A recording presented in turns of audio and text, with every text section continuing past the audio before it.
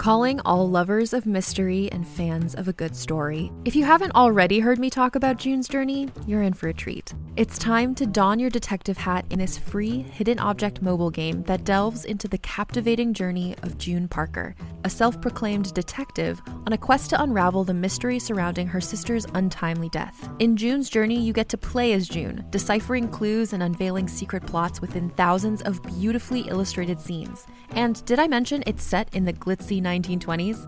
New chapters are added weekly, so you will never run out of new thrills to uncover, and you can also personalize and decorate your very own Orchid Island where the story takes place.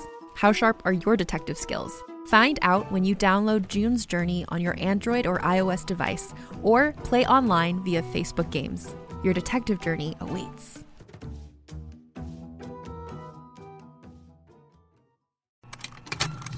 Contained herein are the heresies of Radolf Burntwine, erstwhile monk turned traveling medical investigator.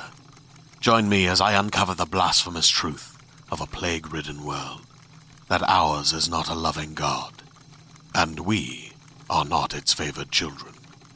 The heresies of Radolf Burntwine, coming January 2nd, wherever podcasts are available. Hey everyone, this is John Roca, 1/3 of the Geek Buddies, with this awesome ad for you. If you like this show and you want to make your own, and some of you have reached out and asked us about making your own podcast, well, let me tell you about Anchor. It's free. There's creation tools that allow you to record and edit your podcast right from your phone or computer. And now you can even add any song from Spotify directly to your episodes. The possibilities are endless for what you can create, whether it's music analysis, your own radio show, or something the world's never heard before. Go ahead and let your freak flag fly. Anchor will distribute your podcast for you so it can be heard on Spotify, Apple Podcasts, and so many more places. And you can make money from your podcast with no minimum listenership. It's everything you need to make a podcast in one place. Take it from us here at the Geek Buddies. Download the free Anchor app or go to anchor.fm to get started. Now, on with the Geek Buddies show.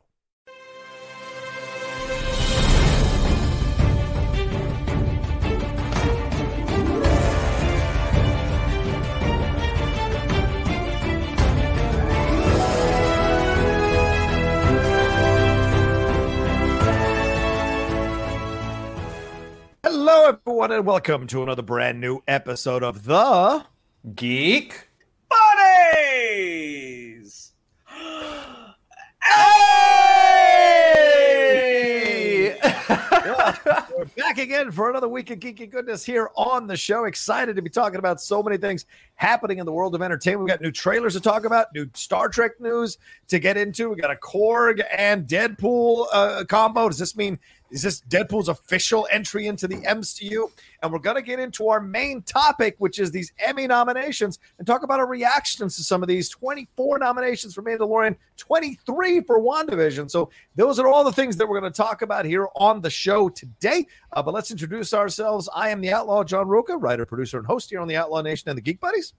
I am Michael Vogel. I'm a writer and producer of animated TV shows and movies. And this is Shannon McClung. I'm an animation writer and a television actor, where you may have seen me on Marvel's Agents of S.H.I.E.L.D., Brooklyn Nine-Nine, and The Goldbergs. There you go. Good stuff. Good stuff. All those shows for sure. And thank you so much for joining us here. If you're a first-time downloader or a first-time listener, thank you very much for being a part of the Geek Buddies here. And, of course, listener, I mean the podcast feed. Don't forget, we are also on the podcast feed. So, please, if you subscribe here to us, go subscribe to us on the podcast feed as well, and leave a rating and leave a review. Those things help us and elevate us to get seen by so many people and heard by so many people as well. And if you are coming back again and you've been on for a while, thank you very much for staying on the Geek Buddies train. I think we're having a great time with you all, and certainly with our reviews and these shows, we're getting some great responses from you guys for sure. The way it works is each of us brings up a geek news item. We talk about it amongst ourselves. Then we get into our main topic after we take a quick 5-second break.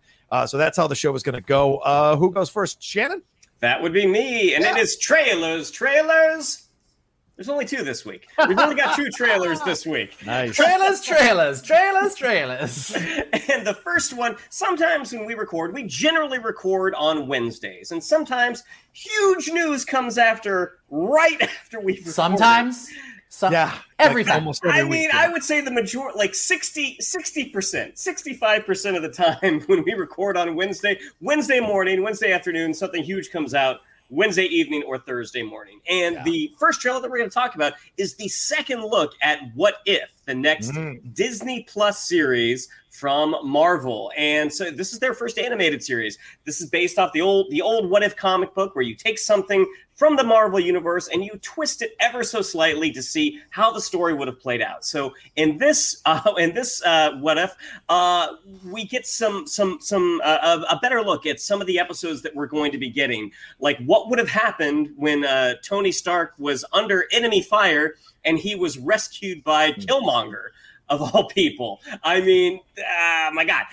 So yes, I mean, What If is one of those series that when they announced it at Comic-Con in 2019, I think everyone collectively kind of lost their minds, because this is a series that everybody loved reading because it didn't really, it was pure just fan talk. Like, oh, what if this? What if that? And there you go. And we have a lovely graphic that gives us a look into what we're going to see. So the Killmonger Tony Stark thing was the biggest thing that I noticed. Like, we've seen already what would have happened if T'Challa had become Star-Lord. What would have happened if Peggy Carter had gotten the super soldier serum instead of Steve Rogers? So we got a better look at all of this stuff. But gentlemen, what do you think? I mean, I was a huge fan of what we saw, but over to you.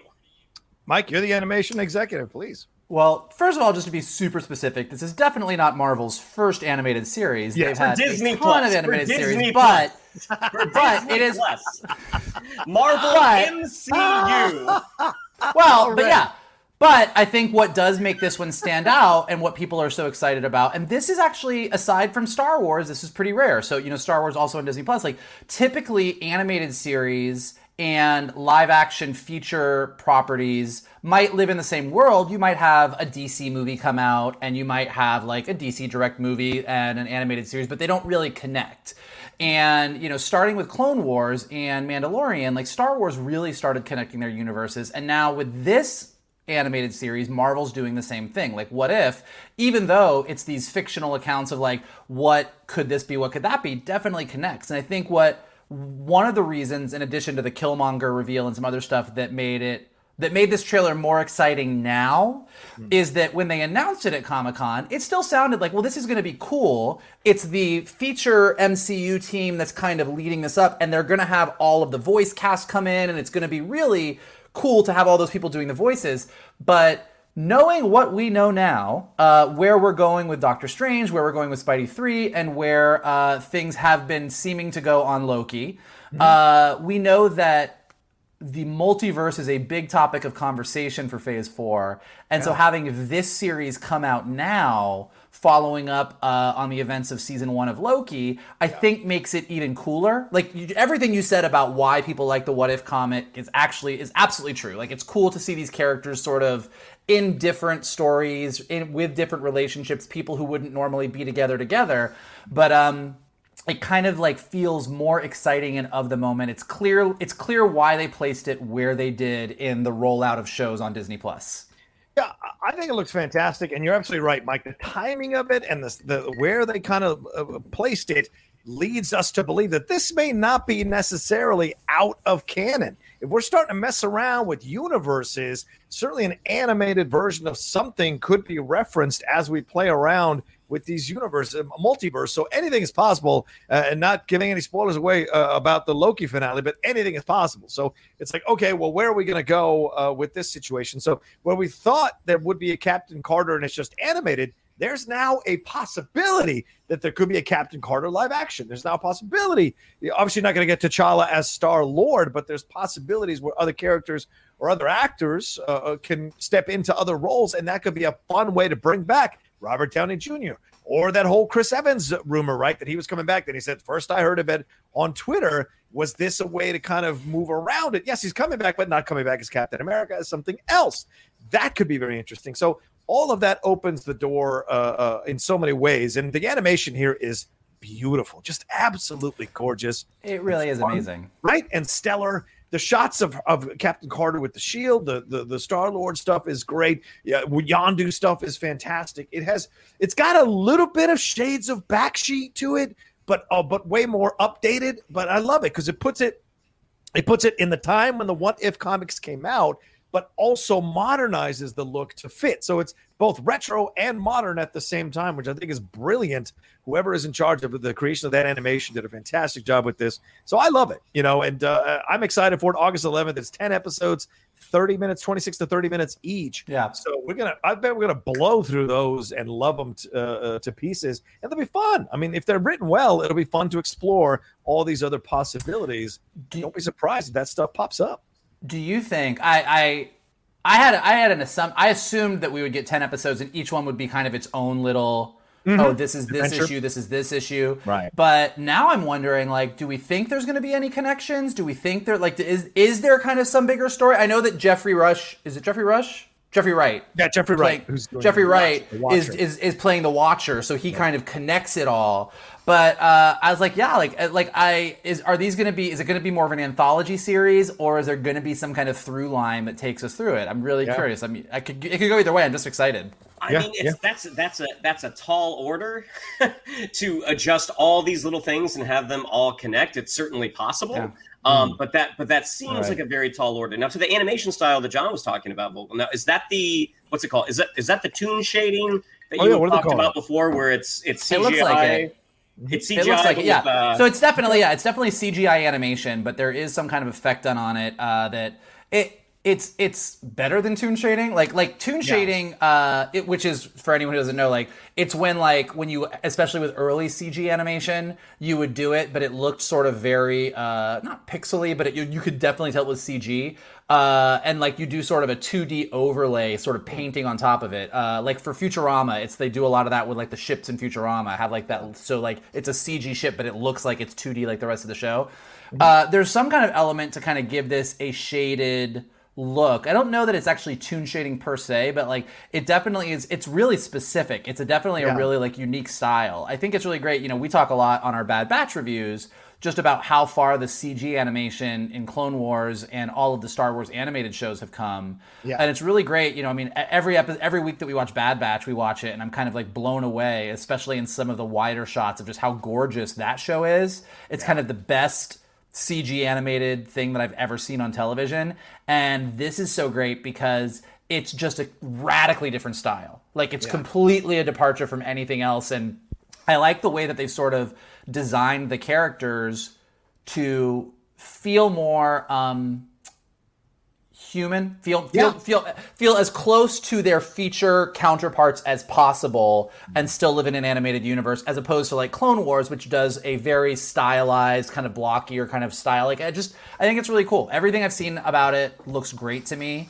One of the directors on one of the shows that I work on, she is not a CG fan. She's a classic 2D fan. So she was not the biggest fan of how it looked, but we were discussing it and I said that I thought it looked amazing. Yeah, I mean, we've got zombie Avengers in here, man. I mean, that's the crazy, right? There's a bunch of storylines to explore, and you're right. I mean, this is a quick shot from my exclusive first look thumbnail, but look how gorgeous that is. Look how the shine off the shield and the look on her face, even the rosing of her cheeks and stuff. It's all so fantastic in its overall presentation that it makes you excited to see what more is going to come out and how the movements are going to be, because already from the trailer you can see how certain movements are working with certain characters. So, and I love the Watcher look. My God, that looks awesome. It's just kind of crazy.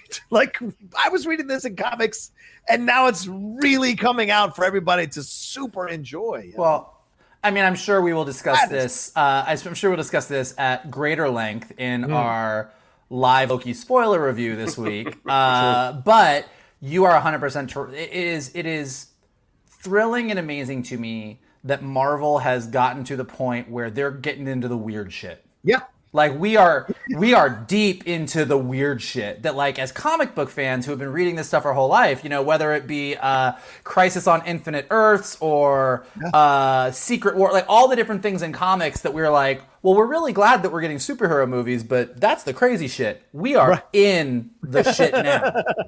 Like, we are deep. And the fact that, like, our friends who are not geeks, I mean, I know everybody listening to this, if you're listening to this, you're probably a geek. Yeah. But for all of our friends who aren't super geeky, like, the fact that I have people texting me about questions about multiverses and timelines and variants, I think it's great. Yeah, agreed. What's our other trailer, man?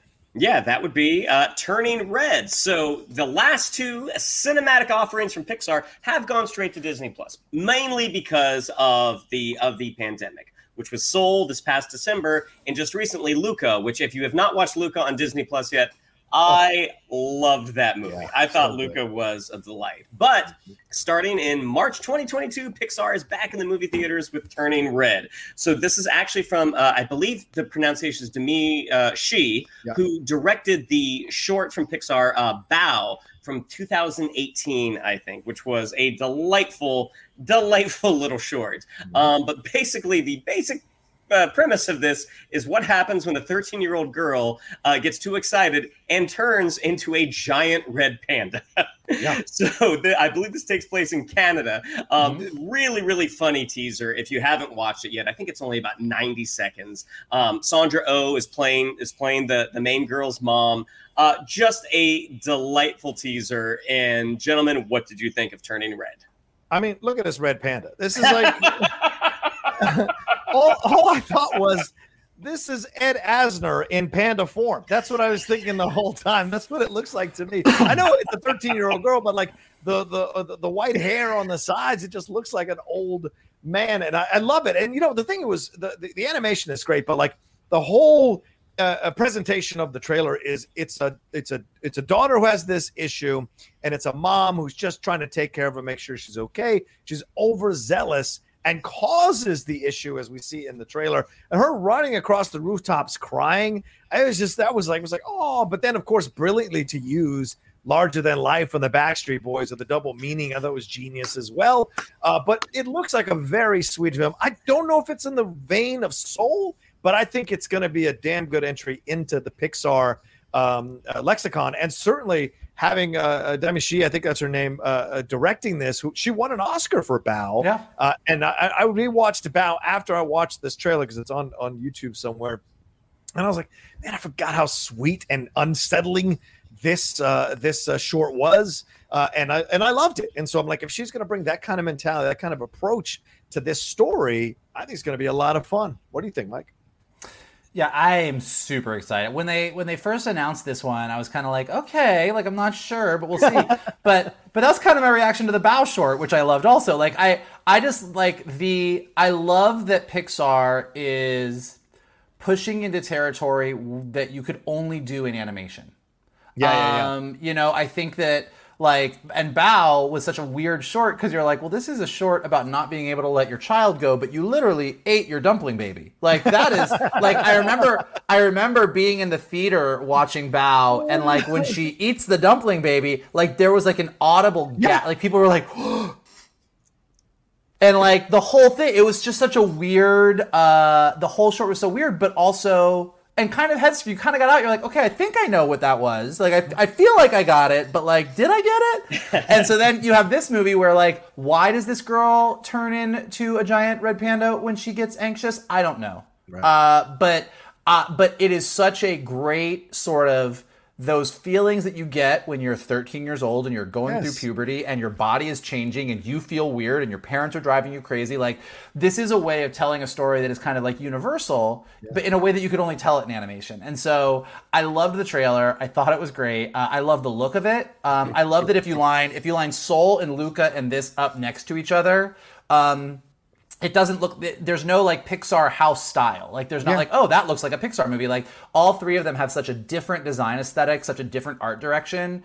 And also I think it's great, you know, when you look at, you know, and we talked a lot this about when Soul came out, but just like the representation in animation, like, you know, you were telling stories. It's proving that like animation is a universal medium. Like you, me, like any of the three of us, we're all going to relate to someone, whether they are a 13-year-old Asian Canadian who turns into a red panda, a black guy who dies and goes to heaven. Like there's it's a universal medium, and so whoever is being represented there, like it's something that we can all enjoy together, which I think is great.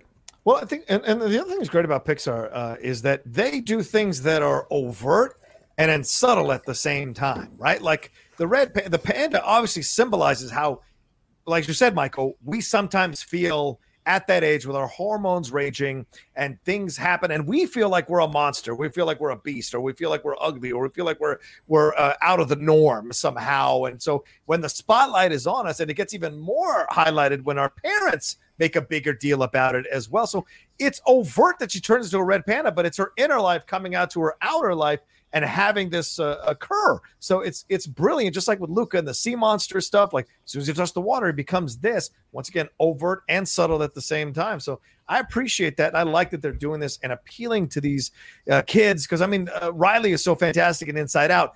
This is the market that they need to be hitting at, because all of us can remember being that age and the stuff we went through overall. And this totally works. Yeah, and you think about being a teenager and have your parent or parents embarrass you. What's the one thing you want to do is vanish. Yeah, and this is the polar opposite, that not only are you not vanishing, you're turning into a giant red panda bear. Yeah. And Turning Red is going to come out March 11th, 2022. I think I've told this story on one of our earlier episodes, but I just remember when I was working at Sony Television, and I would like walk across the street and I was doing animation for the Sony TV as an executive, but like I would walk over to the feature guys, and there was 2 feature executives over there, and I went over one day and they were so sad. They were just sitting there depressed. And I'm like, "What's wrong, guys?" And it was the week after Ratatouille had come out. And I was like, "What's wrong?" They're like, "We just got yelled at." I'm like, why? When you get yelled at for? They're like, we just got yelled at because we were told that why aren't we making movies like Ratatouille? And we don't know how to tell them that had we pitched a movie about a rat who wanted to be a chef before last weekend, we would have been yelled at for that. But now that Pixar did it, everybody wants a rat who wants to be a chef. And when I was watching this trailer, I always think of it because like this is something that like any other studio would be like, hey, I want to do the story about this Asian girl who lives in Canada, but like when she gets like really excited, she turns into a giant red panda. You'd be like, wait, what? Is it a magic curse? No, she just turns into a red panda. What? And I just love that Pixar does stuff that like you're like, who else would do this? But it's great. I'm on board. I can't wait. Yeah, 1,000%. Yeah, and if you want, guys, I have a trailer reaction up to watch on the channel as well. I try to do more of those, and I did a trailer reaction to that and was just completely caught up in it and loved it. All right, so I guess I'm next with the story, and that is Star Trek. One of my near and dear favorite franchises. I love Star Trek to pieces. I love Star Wars and respect Star Wars, but Star Trek, as I've said many, many times, has my heart. And there have been a lot of stop and goes over the last few years about bringing the new cast back, the reboot cast back to do a fourth Star Trek movie. There were arguments about pay. There was rumors that Hemsworth was going to come back as Kirk's dad. There was a lot of stuff that was going on here. Well, according to Deadline, Matt Shakman has been tapped by J.J. Abrams to step in and direct the next installment in the Star Trek franchise. Of course, he is the creator of WandaVision and director, I think, of WandaVision as well. He's also the artistic director of the Geffen Playhouse in Los Angeles, which is a very legendary playhouse here in L.A., and also the director and creator of The Great, which I quietly loved on Hulu. If you haven't seen The Great, ladies and gentlemen, you're missing out on fantastic performances from Elle Fanning and Nicholas Hoult. Totally. So he is going to take over in this thing, and it looks like the reboot cast is going to come back to be a part of this. And like I said, there have been attempts. Noah Hawley was trying to write one. There's, of course, we heard about Quentin Tarantino doing that situation, possibly to jump into. And apparently they're putting this thing in motion very, very quick. They have a script by Lindsay Beard and Geneva Robertson Dworet. So what do you guys think about this situation? Do you guys like this idea? I mean, I'm not a big Star Trek guy. I was not into the original series. I was not necessarily into the Next Generation that much. I did like the first Abrams film. I thought that was such a brilliant reintroduction of those characters to sort of a modern audience. Right. I loved what they tried to do with Into Darkness. I don't feel like they succeeded. And Star Trek Beyond, it was like a long episode of the show, which I don't think really did it any favors. This fourth chapter, I mean, there have been a lot of interesting possibilities thrown out. I know Vogel kind of shook his head at Quentin Tarantino. Yeah. I don't know, and we don't know if Tarantino was going to be writing a script for this cast or if it would be a completely different cast. The same thing with Noah Hawley. I think Noah Hawley was supposed to do a completely different cast and sort of an Enterprise-less Star Trek, which I don't know how you do.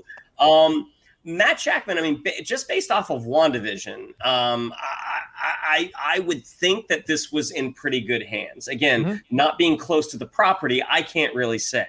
But as you said, John, I mean, the fact that he had a hand in The Great, which I thought was one of the best hour-longs that has come in recent history. I mean, so good. And he's done a ton of directing. He was a big presence on It's Always Sunny in Philadelphia. He worked on Succession. I mean, most of the things that he has worked on have been pretty good. And that's not to say that he is solely responsible for it, but the fact that he was there and was a part of it would give me faith as a fan that this next chapter would be in good hands. Now, the idea that had been pitched that there was going to be sort of a time travel aspect and Hemsworth was going to come back. I mean, that to me, I'm like, that's a really interesting story.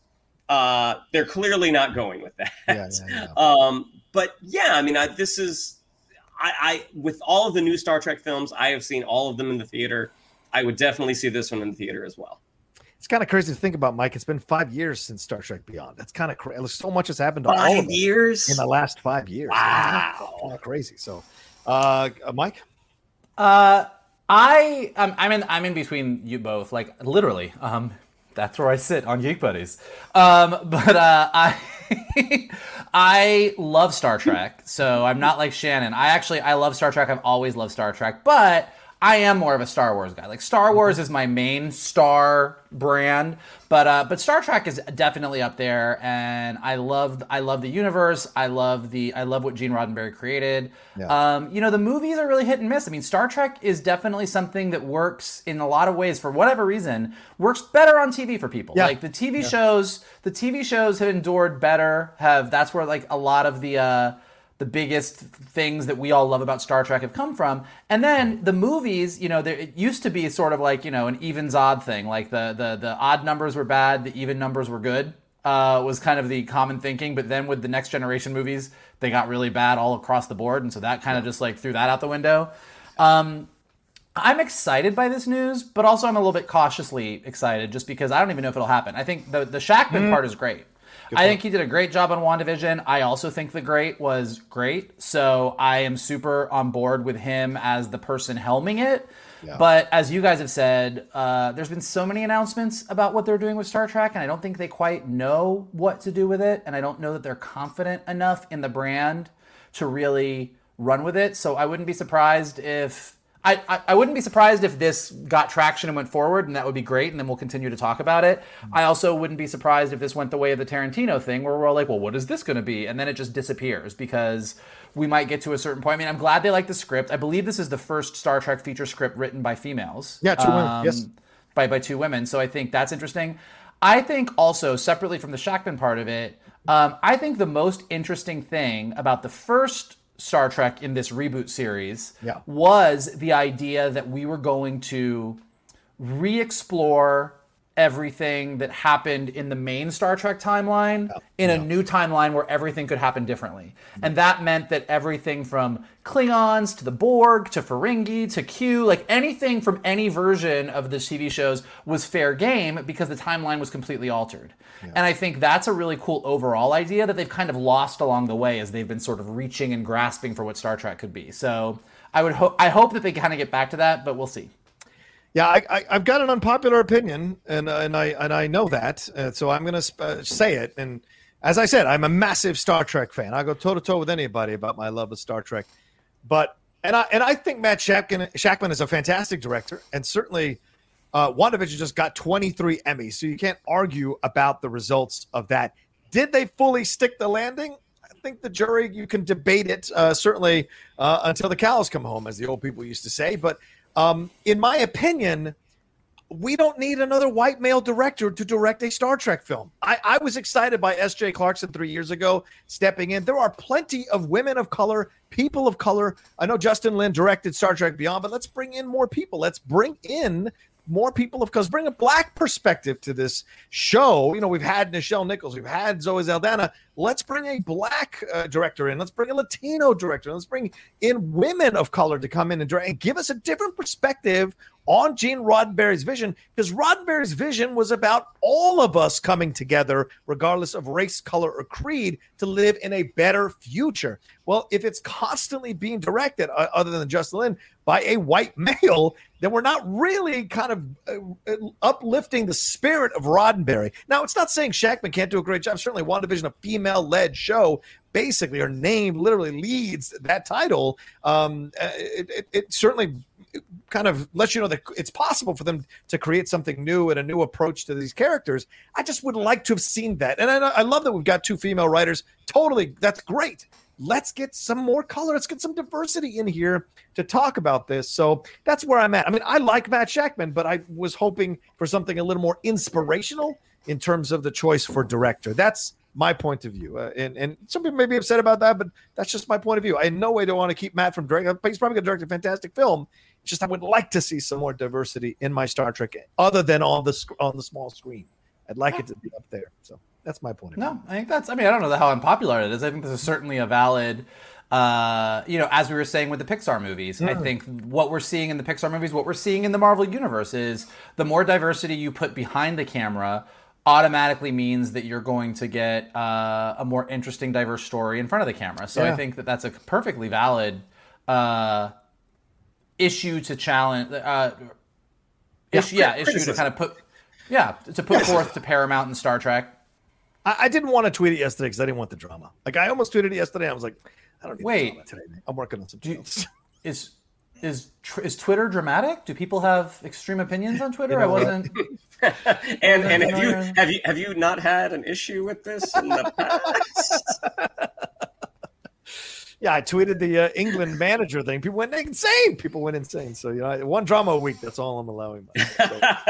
So shout out to Matt Shakman. Go take care of your business, son. I hope it's a good film, but I was hoping for a little more diversity. Anyway, all right, let's move on. And there's no, they say there's the deadline they're pushing this thing at warp speed. Very clever. So clearly this is something they're looking to do. And it feels like this one has the most chance of happening of all the ones that have been announced. So I think they said this spring, right? Like that was but they've got to get ideal.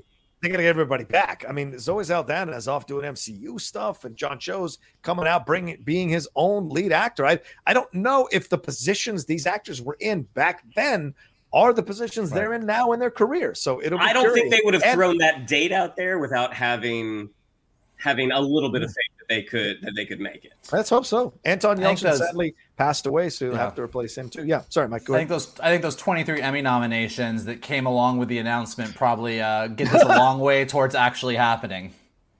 So we'll see. That's fair. All right, where are we up to next, Mikey? If you recall, way back before the pandemic started, there was a movie that was slated to come out that we were all really excited about, starring Ryan Reynolds, called Free Guy. And it got pushed, and it got pushed, and it got pushed. But now that we are back in movie theaters, Free Guy is also coming out on August 13th. And like every studio, Disney, Fox, everyone is trying to figure out how do we re-engage people with the trailer that they've seen 95,000 times. And the way that they decided to do this, which was pretty fantastic, was to post a reaction video to the new trailer for Free Guy online with Ryan Reynolds' Deadpool and Taika Waititi's Korg from Thor Ragnarok reacting to the trailer. This is the most, there it is. If you are watching this, if you are listening, John just posted a picture of these two. It was great on a number of levels. Oh, yeah. One, I think Ryan Reynolds and Taika Waititi are just having the most fun in their lives of anyone I can think of. I think they are just living their best lives at all times. Two, in perfect Deadpool fashion, Deadpool made fun of Deadpool 2, they talked fridging. He made fun of Free Guy. He made fun of Fox. He made fun of Disney. It was just all over the place. What did he say? He said Free Guy looked good in a last days of Fox fire sale kind of way. So he said Thor Dark World was better. Yeah, it was super, super awesome. If you haven't checked it out, go check it out. It's just kind of delightful to watch these two. And of course, because we are all nerds, and as I said, with the What If trailer, all we're talking about is the multiverse. The other big part of this is having Deadpool, who is a Marvel character from Fox, sitting on a couch with Korg, who is in the MCU, and having Deadpool asking Korg repeatedly how he can get into the MCU. Korg has quite the answer on it. Kind of had everybody freaking out because this kind of is a signifier that Deadpool is going to sneak in the back door of this MCU and be a part of it, and everyone's really excited. Early on, there was a lot of questions of how are they going to bring, all of the Fox things into the MCU, and we know that Fantastic Four is coming, and we know mutants are going to be there eventually, but Deadpool is this R-rated sort of different thing. Does it fit with Disney and Kevin Feige? And I think that this video is kind of a signifier that he's going to find his way. You can't keep a good Deadpool down. So what did you guys think of this? Man, I loved it. It was 5 minutes of greatness. Honestly, 5 minutes. I watched it this morning and did a trailer reaction for it. Is up now. And I was just laughing the whole time. Because I was shocked. Did you do a trailer reaction to the trailer reaction? Yes, absolutely. Wow. I did a trailer reaction to the trailer reaction. This is getting deep, y'all. Because I just started doing these. So having him make fun of them and then do it so well, was brilliant. Just absolutely brilliant. Him pausing it to talk about it was hilarious. And you're right, the fridging thing, and also known as Deadpool 2, just genius. And that shows you that at least the humor of Deadpool is transferring over.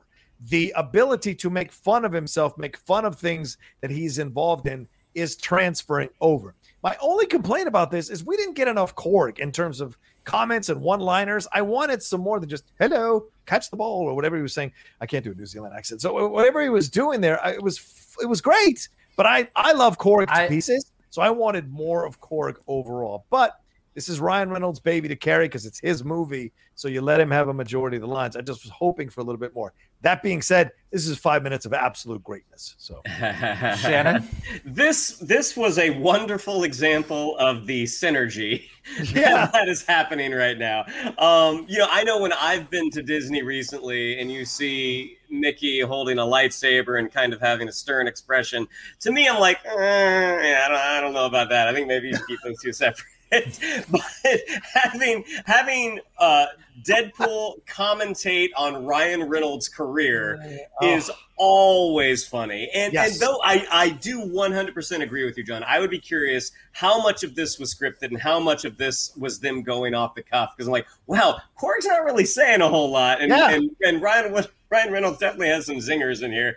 Look, I mean, when you have a movie that has kind of been in the public's mind for a while, like Free Guy, and would it have still gotten a pretty big box office opening without this? Maybe. I mean, Ryan Reynolds is a bankable star, but having this type of promotion to push it forward, this was a brilliant move by whoever came up with this. Yeah. And for those folks that like maybe don't watch trailers every day, like the three of us, this also lets them know that Taika Waititi is in the movie and is playing the villain. So I thought it was super funny. Yeah, it makes me excited for however they are planning to use Deadpool moving forward. Like I just feel like he. And it's like the fridging thing. Like it's always great to have be able to poke fun at yourself. I mean, it's something that we all do. Like there's so many people in the world, AKA check Twitter, who aren't good at making fun, or who aren't good at making fun of themselves, who just take everything super, super seriously. Right. And you have Ryan Reynolds come along and basically, be like, oh yeah, fridging, that's like Deadpool too. Like to actually like just jump right into, I got a bunch of shit for this, and probably not 100% wrong. I think is so great, and to have that energy as everybody gets so worried about, well, what's Disney going to do with Star Wars, and what's Disney going to do with Marvel, and what's all this stuff going to happen? Like having Deadpool just ride that wave, just kind of makes everything feel a little bit better and more ridiculous, and you can just kind of smile and relax. Yeah, it's a joy, and look, Free. It convinced me. I have been on the fence on Free Guy. I've been like, really, yeah, but this one got me on board. There was more footage in this trailer as well of the Free Guy stuff, and I love Jodie Comer, so there was more with her, which I was like, okay, great. Now I've got a little bit more of the backstory, a little bit more of what's happening here and where this is going to lead to. I mean, this feels like a version of Truman Show a little bit, right? So yeah. I like that with a little They Live thrown in where the sunglasses show you what's actually going on in the world. So I like the combo of stuff going on here. But I did see some people on some other websites complaining that this is Disney and the synergy and this is what we can expect because one studio owns everything and blah, blah, blah. I'm like, this is fun. Lighten up, Francis. This is a little fun. Enjoy this. We've been in a fucking pandemic for over a year now, and there's a Delta variant rolling out there. A little humor for 5 minutes is not a fucking bad thing, okay? I know I have no room to talk. If you look at my Twitter, if you talk to me for 5 minutes, you know I'm like a huge Disney fan. So like obviously I'm biased. But when you look at some of the Star Wars stuff that was happening pre-Disney getting that. When you look at some of the Marvel movies that came out from like 20th Century Fox or what Sony was doing with Spider-Man before they teamed up, and then you look at what we have right now with Star Wars, what we have right now with Marvel, Disney feature animation, Pixar animation studios, and like all of your fears about one giant conglomerate owning everything and aside, we're getting better shit right now. Yep. Like this is like the bigger ethical arguments of all of it, completely valid. But at the end of the day, like, has there ever been a better time to be a fan of all of these things at once? Like, we're waking up in the morning and we're watching our TV shows. Like, it's just like, it's ridiculous. It's amazing. That's a very good point. Shannon, any final words? No, I thought it was funny. Okay. I thought it was funny. I hope when the Blu-ray is released that Deadpool and Korg have a commentary track. Oh my god! Shannon McClung, aka the Korg of Geek Buddies. Good. It's good. It's good. You want to hold when they speak spaceship? Catch the ball. You missed it, man. Oh, that's not too bad. All right, I do okay. All right, let's take a quick break. That's all our intro geek news items, and we'll be back with our main topic, which is talking the Emmy nominations for all the geeky shows and the shows we like as well. Here, right after this, let's see what Shannon comes up with. Do do do do do do do do do do do do do do.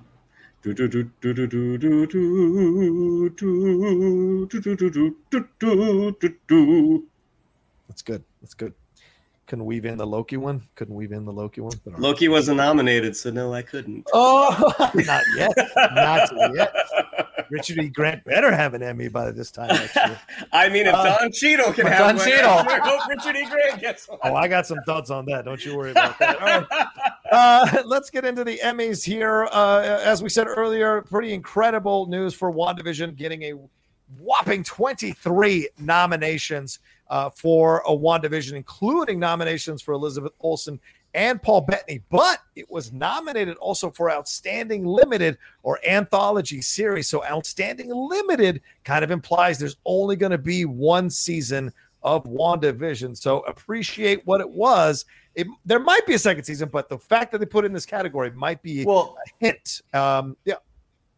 I mean, who knows? I think that WandaVision was set up to be a one-off, an anthology thing. I do think that as soon as the series ended, like both Kevin Feige and Jack Schaefer, there could be another limited series coming down the pipe. I wouldn't be surprised. Like, I think it was pitched as a limited series, and it was a limited series, so that's what it got nominated for, as opposed to, we know Loki was picked up for 2 seasons. Like, that was the only show that was announced to be a 2-season show. But I wouldn't look at that as proof that we won't see more WandaVision on Disney Plus. Okay. There might be, but maybe under a different name. Maybe on a different down the road, White Vision or something like that. Anyway, Mandalorian got 24 nominations for its second season, which tied The Crown, which is they got 24 as well. Also, Catherine Hahn's song "Agatha All Along" got nominated for an Emmy, which was pretty cool. Also, MJ Rodriguez became the first Emmy nominee to be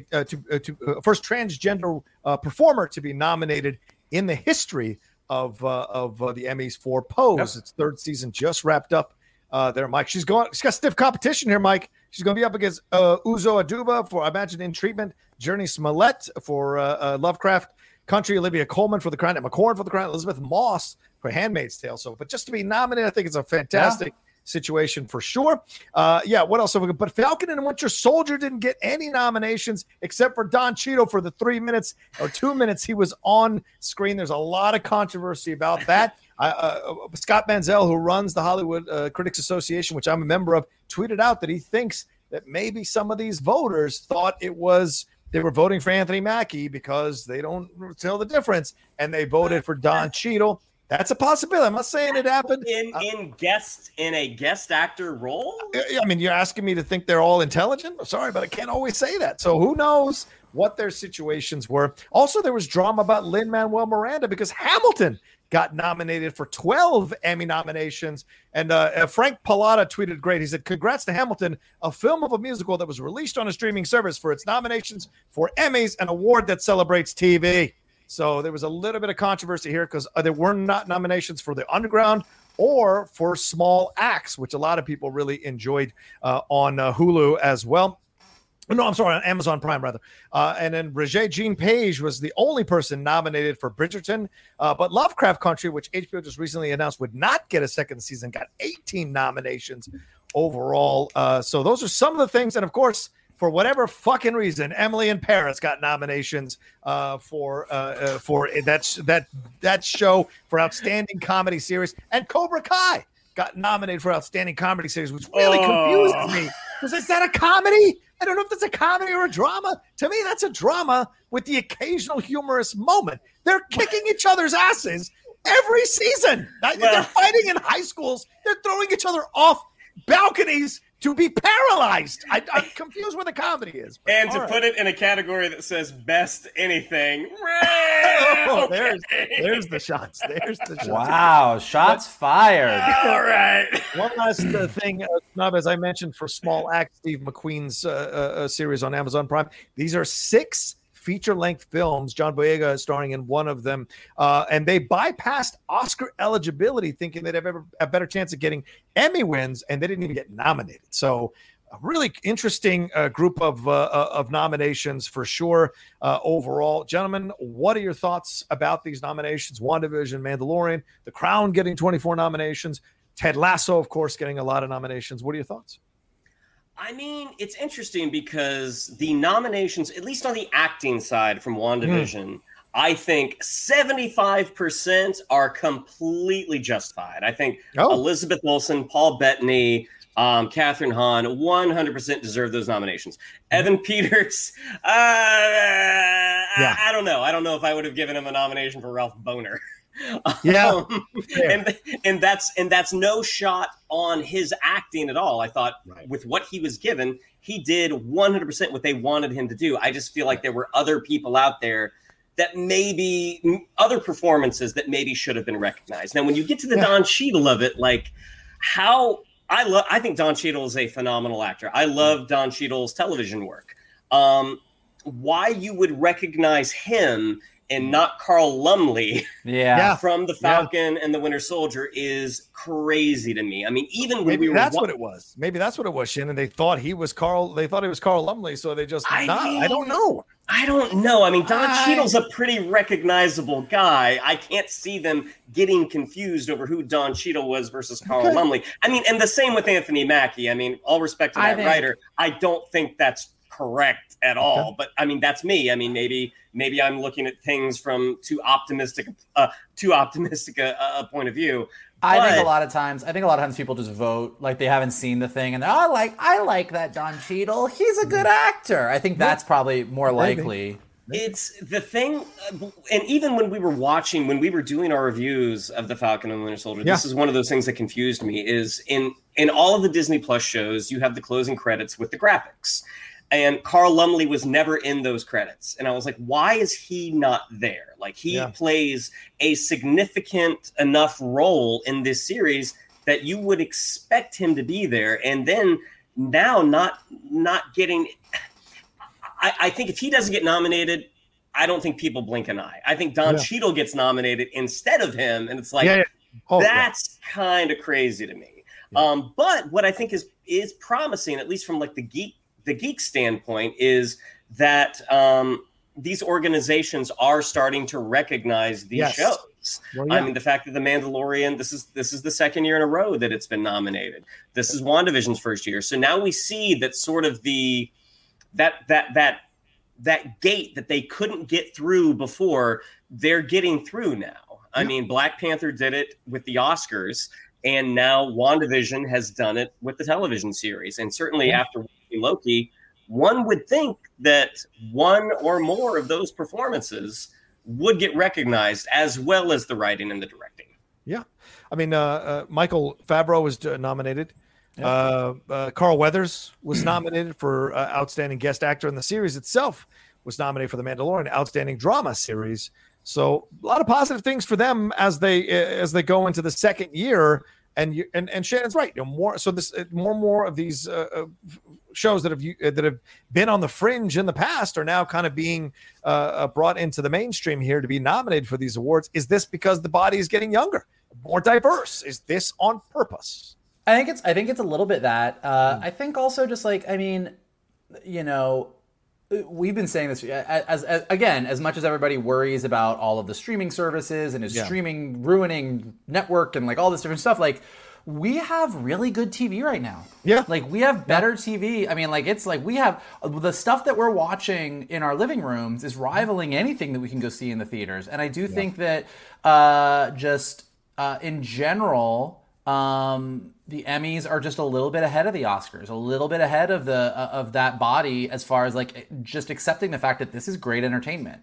Shannon's right. Like Black Panther did make it through and get nominated, but it was like that whole thing where they like expanded the Best Picture category so that they could include other things, almost like, these movies wouldn't make it if we were still keeping it at 5, but we'll make it 10 so we can put some of the popular things in there too. Yeah. Whereas the Emmy nominations aren't doing that. They're just like, yeah, these are the fucking best shows. Like these are really, really good. Yeah. And when you look at it, it's not just like, even with the Black Panther, it was like, well, this was such a special, I get the thinking and the way it was sort of framed up was like, well, this went beyond the genre. This was better than your typical superhero movie, so it made the cut. Whereas what we're seeing with the Emmys is, no, man, like Mandalorian, The Boys, WandaVision, just like down the pipe, you're like, no, this is some of the best stuff that's on TV right now. And it can stand right next to some of the more dramatic stuff like The Crown, some of the other stuff like the Bridgertons, like the This Is Us, like The Handmaid's Tale, like that they're not seen as an exception to the rule. They're seen as this is what's great TV. Easy on This Is Us, pal. Easy on that. Don't you come for This Is Us. Please. Don't you do it. Hey, let me manipulate your tears here. I'm rubbing some onion near your eye. Manipulating your tears is literally what storytelling is supposed to do. That is not literally encourage. It's the difference. I'm sorry. I do want to say though, Ted Lasso. Again, one of the shows I triumphed before any of these critics did because they all didn't want to watch a soccer show. I was one of the first on it. But it got 20 nominations. It's the most ever for a freshman comedy series. So shout out to Ted Lasso and everybody involved with Ted Lasso. Obviously, our friend Brendan Hunt got nominated for Emmys. It's great to see that for Brendan, but also Hannah Waddingham, Juno Temple, and then you had, of course, Jason Sudeikis, but also Brett Goldstein, Jeremy Swift, Nick Mohammed were all nominated as well. So all of that is just fantastic news for Ted Lasso, and very happy to see that happening. And the second season is right around the corner, so it's perfect timing in terms of these nominations to keep the hype train going for Ted Lasso. And the early reviews have been very positive about the second season. For sure. I have still to sit down and watch the six episodes I have, but I will definitely be doing that really soon. Are you guys excited about this as well? To see the nominations for Ted Lasso? Yeah, I mean, Ted Lasso is one of those shows that, as you said, John, I mean, it kind of came out of nowhere. I mean, Apple TV, they had the morning show, but outside of that, most of their episodic offerings kind of failed to sort of ignite that spark with the viewing public at large. And the show about an American football coach taking on a European soccer club, the fact that that show, starring one of the guys from SNL, the fact that that show just sort of took off like wildfire. I mean, I remember watching the first episode thinking this is an obligatory view. Like, I know you had said that you had liked it. And so my girlfriend and I sat down and watched it. And I'm thinking like, maybe it'll be funny, but I doubt we'll make it past episode 1. And that became appointment viewing every week when the new episode would drop. I mean, I don't know if I would have nominated all 4 of them for Best Supporting Actor. I feel like kind of cancels them all out at that point. But I certainly think all of those actors are incredibly talented, and I look forward to watching them in season 2. Yeah. Mike, also, big props to Jean Smart for both of her nominations. Yes. I mean, she is living her best life right now. And both super well deserved. I mean, she's kicking ass.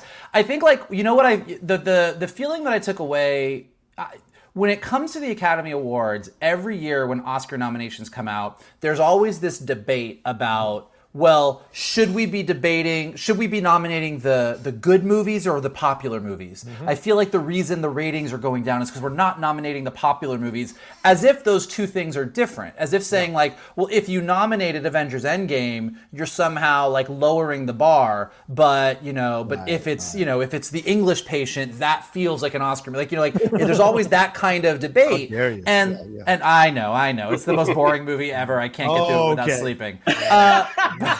Speaking of This Is Us, anyway, go ahead. I don't feel like English Patient manipulates me. I think it encourages me to fall asleep. It encourages me to fall asleep. But I feel like. But so I feel like the Oscars always has this sort of fake argument about, well, should we lower ourselves to be popular, or should we still stay with what's important? And looking at these Emmy nominations, like, Don Cheadle aside, which, by the way, did you see Don Cheadle's response to his nomination? That was very funny. Yeah.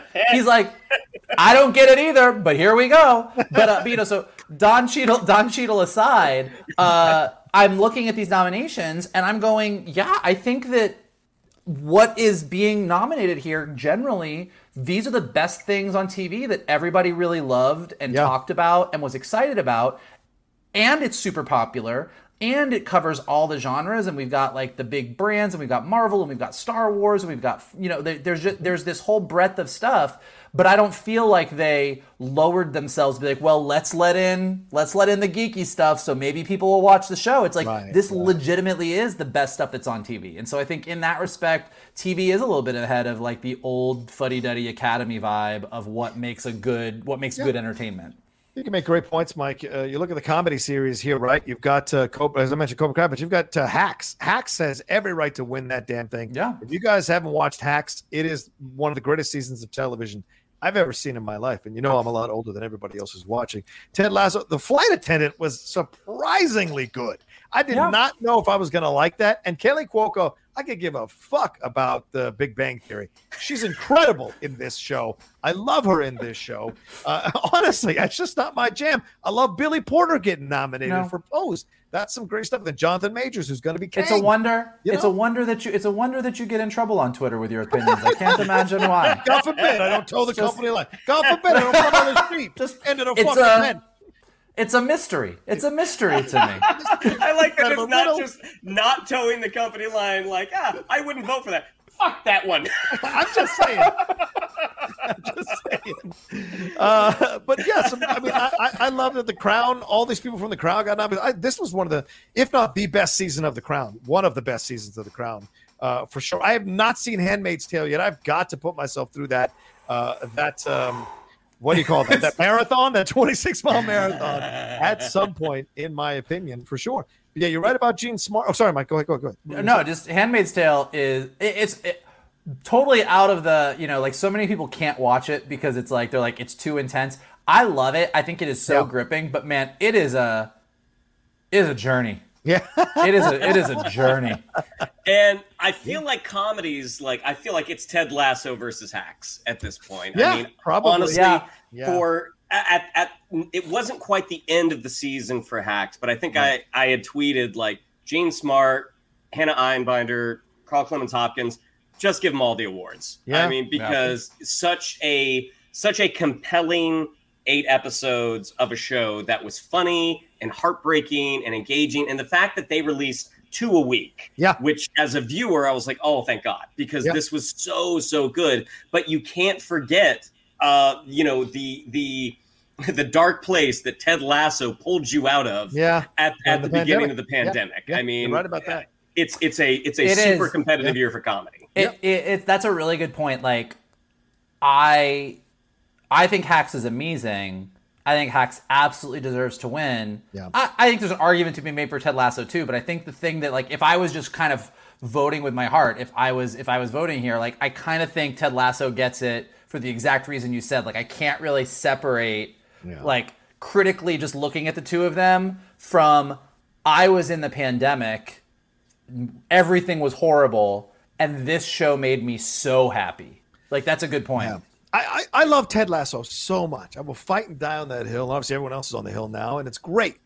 But I think Hacks is a better constructed show, in my opinion. That's what I'm saying. I think that's absolutely a fair. I'm fine with. Yeah. That's what I'm saying. But Outstanding Limited Series, Mayor of Easttown. I love that's such a damn good show. Very happy it got nominated, but it's going up against WandaVision and Queen's Gambit. Queen's Gambit is great as well. And then Underground Railroad, which a lot of people like. I May Destroy You. Like, that's my point. Yeah. Is like it makes me so happy that you get into these categories and, like, you can fight it out. Yeah. Like, there is a fight. Like, there's a couple categories that are going to cause a gay civil war. Like there are there are some categories in there that it's like things are going to get hairy because you could argue it anyway, and all of these shows have validity. And isn't it so great that we're at a time in television where every category is like everything's good? Yeah. Like, there's so much good stuff there. I would like to commentate on the gay civil war. I'd be absolutely I would love to comment on that. Ken Burns style, Johnny. Yeah, exactly. Anyway, outstanding lead actress in a limited series. You got Kate Winslet up against Anya Taylor-Joy, up against Michaela Cole, Elizabeth Olsen, and Cynthia Erivo. That's a murderer's row of actresses, man. That's the one. That's the one. Gay Civil War. Here we go. I would love to be out in West Hollywood at High Tops or Revolver watching the Emmys when that category comes up, because some people are going to break some vodka sodas over some other people's faces. Like, it's going to get nasty. Dearest Chad, as I was watching this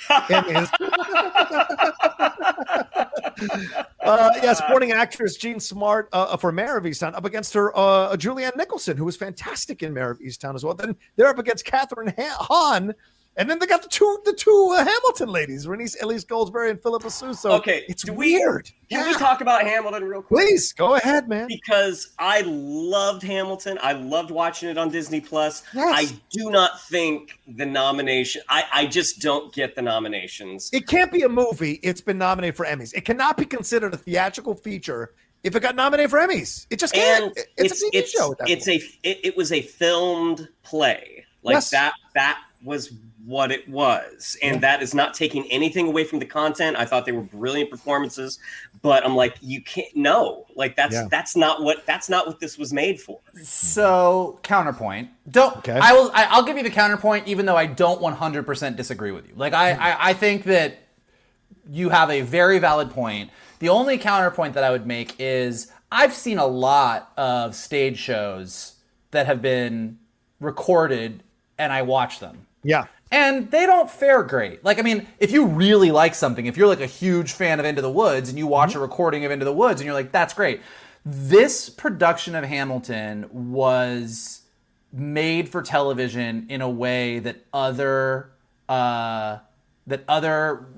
musicals or shows that have been recorded were not. Like, it was shot over several nights. It was shot some nights with an audience. It was shot other nights without an audience, so that you could do close-ups, you could do different angles. It was edited together really well. Like, as something that was built, that was made specifically for a medium, it there was more work put into it than normally is. Now the performances are still just the same performances that they got nominated for at the Tonys, and they're kind of double dipping. So I hear you on that, but I do think that But they said it was a feature film that they were releasing on. That was the initial intent. That was my counterpoint to the counterpoint. For them to reverse course. It was not made for television. Right. It was made with the intention of releasing it as a theatrical feature. You're trying to win an Oscar, yeah. It became a television event because of the pandemic.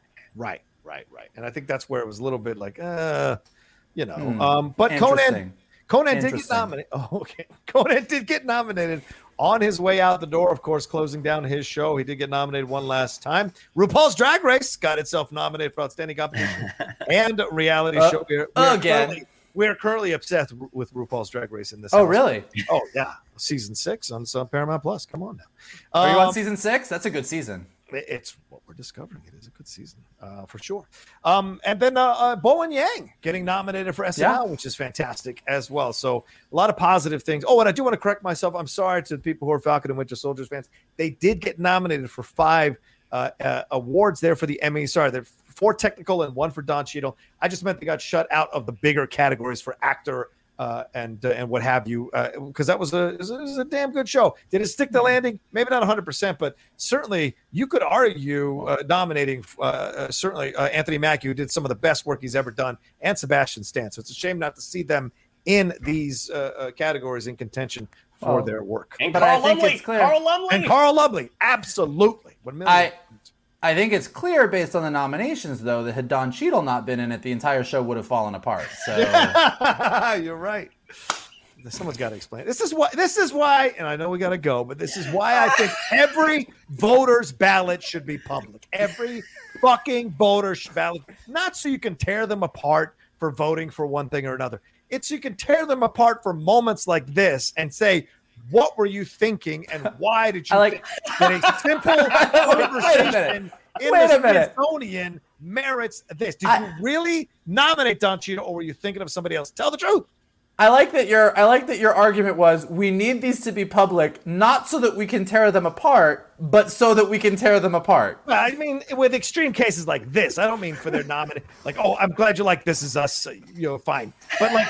Something like this is more of egregious, and you're like, I want to know what happened here. Did you give it to your assistant, or are you a stupid racist that needs to be taken out of nominee processes? That's my opinion. You're saying you just want to know, you just want to find out if they were manipulated to vote a certain way or encouraged to vote a certain way. Yes. Well said. Anyway, and before we go, because you did tweet out this article, Johnny. Oh yeah. Gina Carano being snubbed. Oh yeah. For the Mandalorian. Not like, I know that going negative is not really our thing. We're trying to be positive. Even though I do sometimes go negative. But yeah, go ahead. But good Lord. I mean, again, at least the people that I follow on Twitter, most of the responses have been a bit more vitriolic than I will be right now. But it's are you kidding? You think that was a snub? Yeah, that's never going to go away. Come on. That's never going to go away. I don't like to go negative, so I will just say that I am positive that is not a snub. Well said. Crafty is as elusive as ever, my God. All right, well, there you go. That's our show here for this week. Hope you all enjoyed it, and it was a fun show for us to hang out and bring you our geeky goodness. Don't forget that we have a Loki live review. We're dropping this today, this episode. So the Loki spoiler live finale review will be 5 p.m. PT tomorrow, Thursday, 5 p.m. PT. Right now, it is the three of us and Emma Fife. There are negotiations to bring on a fifth guest, but we have to wait until she says she's available, and then we'll bring her on. And we may even have a little bit of a surprise for you all if we can make it happen. No promises, but if we can make it happen. So be aware of that. And, of course, this week is also Bad Batch review week. So on Sunday or Friday night, we'll be dropping the reviews of the last 2 episodes of the Bad Batch. All right, Shannon, what do we got to tell them? Yeah, if you'd like to follow us on social media, on Twitter, it's at geek_buddies. On Instagram, at _geek_buddies. If you'd like to follow me on social media, on Twitter, it's at Shannon_McClung. On Instagram, at Shannon the Geek Buddy. If you would like to follow Mr. Vogel, it is at MK2. And if you would like to follow Mr. Roca, it is at The Roca Says. Mikey? Listen, we are having a great time doing this, as you can tell. And we don't want to manipulate you into helping us do more stuff, but we would like to encourage you to help us to do more stuff. And the way that you can do that is to smash the like button below. Definitely subscribe to Johnny's Outlaw Nation page. There is a ton of great stuff. As he told you, he's doing tons of trailer reactions. He doesn't have Korg, but the Outlaw is all you really need. Definitely leave some comments below. Let us know what you think of these Emmy nominations. What did you think of the trailers? Are you excited for What If? What are your feelings about this new Star Trek movie? What do you want it to be? Like, let us know all your thoughts. We love checking that stuff out. If you are listening to us on Anchor or Spotify or Apple Podcasts or anywhere podcasts are available, leave us some stars, leave some comments there. It helps us go up in the rankings, which is a great way for people to find us. But the best thing that you can do is retweet this video, post it on any of your social media outlets, send it to your friends. Anybody who loves talking geeky stuff, send them our way. The more the merrier. We want all the buddies to join our Geek Buddy Nation, and then we'll see you several more times this week as we talk about all the other geeky stuff that's out there. That's right. All the great stuff happening here on the Geek Buddies and on the Outlaw Nation channel. Yeah. And don't forget, as Mike said, to subscribe to the podcast. It's very, very important. All right. We'll talk to you later. You guys take care of yourselves. Be well. And we'll see you next time for another brand new episode of the Geek Buddies.